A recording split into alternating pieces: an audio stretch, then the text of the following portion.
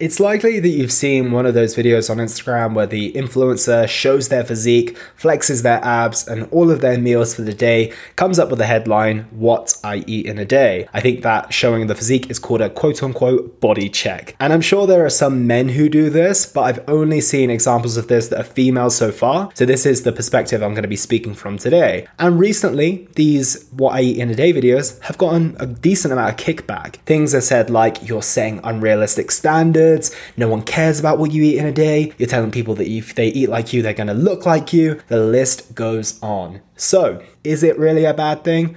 And as always, it's kind of a yes and no equation. So let's start with the body check to begin with, as I believe that this is the part that's getting the most kickback. So is a body check at the beginning of these videos really necessary? I guess not, but at the same time, I eat more or less the same thing every day. So if I did one of these videos, don't worry, I'm not going to do one of these videos. But realistically, if I did, those foods would equate to what my physique currently looks like. And on that note, these videos are specifically labeled "What I eat in a day," what I eat, me, right? Not what you should eat, not eat this and you'll look like me. So in a way, as long as this is what you genuinely eat and have been for a little while, then realistically, it's not inaccurate nor is it instructive. However, it does lack nuance, as many things on social media do. My physique doesn't just look like what it does because of what I ate today or yesterday. It's because of the years of training up until this point, my sleep, my hydration, the activity I do on a daily basis, and the different muscle gaining and fat loss phases I've been through in the past. I guess it's also fair to say that when these body checks are done, they're definitely done first thing in the morning before any food or liquid is consumed, as once you've eaten your day's worth of food, there's a good chance you're going to be a little bit more bloated than the videos suggest. So could they be perceived as slightly misleading? Absolutely. But are they outright wrong? I think it would be hard to say categorically yes to this like a lot of people are saying. Let's take another example, and this is quite a popular one. If someone has huge glutes, right, and they're doing a video, they do a little pose and, they show off their glutes to the best angle they possibly can, and then proceeds to show a video saying, "Exercises I use to build my glutes," and then they show some step ups, some hip thrusts, some squats. Are we saying that these videos send the same message and that they're also bad as well? Once again, there's elements of truth, but there's elements of nuance that are missing. That person probably did do all those exercises to build their glutes. However, they of course did this over time. They ate enough protein, their calories were high enough full stop to grow their glutes, and perhaps they had some good genetics too. But the strange thing is that none of these videos are getting quite as much kickback as the eating ones. And there's plenty out here, especially the ones on abs as well. They're very popular. The final couple of points I want to make here is I went to Chrissy Seller's Instagram page. You might have heard of her, you might have not. But I went and scrolled through the comments on the reel she did. She did exactly the "What I eat in a day" thing. Started with a body check and then proceeded to show us what she ate in that day. And she had plenty of positive comments. Quote, "Please do more of this. I am so uninspired with food and gym in general. I want to start eating kimchi. I'm vegan. What could I substitute the eggs for? Those waffles look so good." And of course, there were some that weren't so positive. And,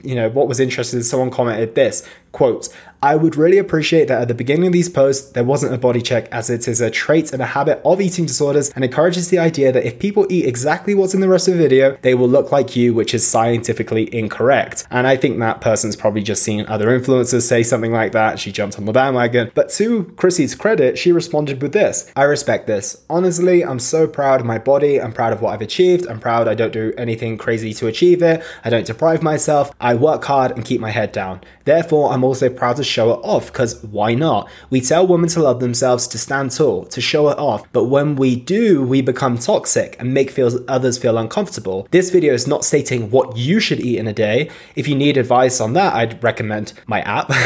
This video is based on what I eat in a day, and maybe it inspires women to not cut out food groups and realize it's okay to eat ice cream, waffles, carbs, and fats. I hope this helps. Love, heart." And I think she has a great point, and this leads me on to my final point. In fact, there will of course be people who are more vulnerable to taking videos like this in the wrong way. However, my goal with this podcast, as I've probably mentioned many times before, is to deliver my opinions and sometimes what I believe to be true based on the science, based on the evidence that I've gathered, and trust that you as the listener, or even you who consumes my Instagram content, is intelligent enough to apply your own perspective and thoughts on what I'm saying and not take it as gospel. And I'm aware that as these words literally come out of my mouth, that there are going to be some children that might be following Chrissy, for example, some young teenagers, and they might not quite have that maturity or life experience yet to apply their own level of critical thinking on this. But this brings up a lot bigger questions like, are you really relying on the influencer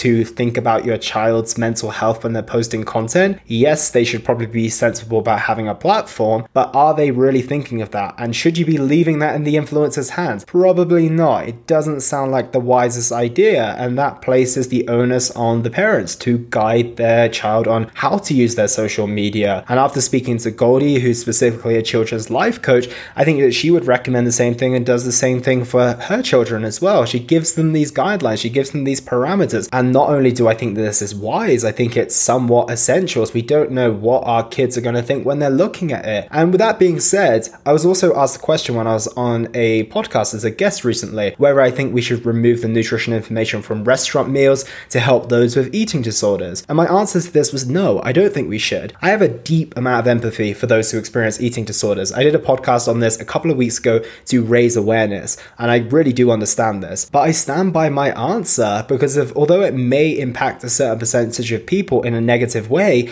it benefits an enormous amount of people too. And the fact of the matter is that whether the nutritional information is there or not, the food still contains the same amount of calories, whether you can see the number of them written on the menu or you can't. So I don't think this is quite as black and white as most people thought. And I want to bring up So He Fits post, as she did one which was basically telling influencers to stop doing this. And if you look at the comments on this one, you'll hear things like, quote, "These posts are so toxic. I've been in fitness for over 20 years and social media is by far the ultimate corruption to people's well-being. Really wish more people with big followings didn't use their platform to spread toxicity and ridiculous standards on here." And of course, everyone is entitled to their own opinion, but I think those comments are a bit out of hand. So to summarize, do I think these body checks are necessary? Not really. But then again, what if I post a picture of me looking super shredded and fit one day, and then the next day I post my food? Surely the same assumption is created, right? Do I believe that these type of posts are toxic? Let's put it this way.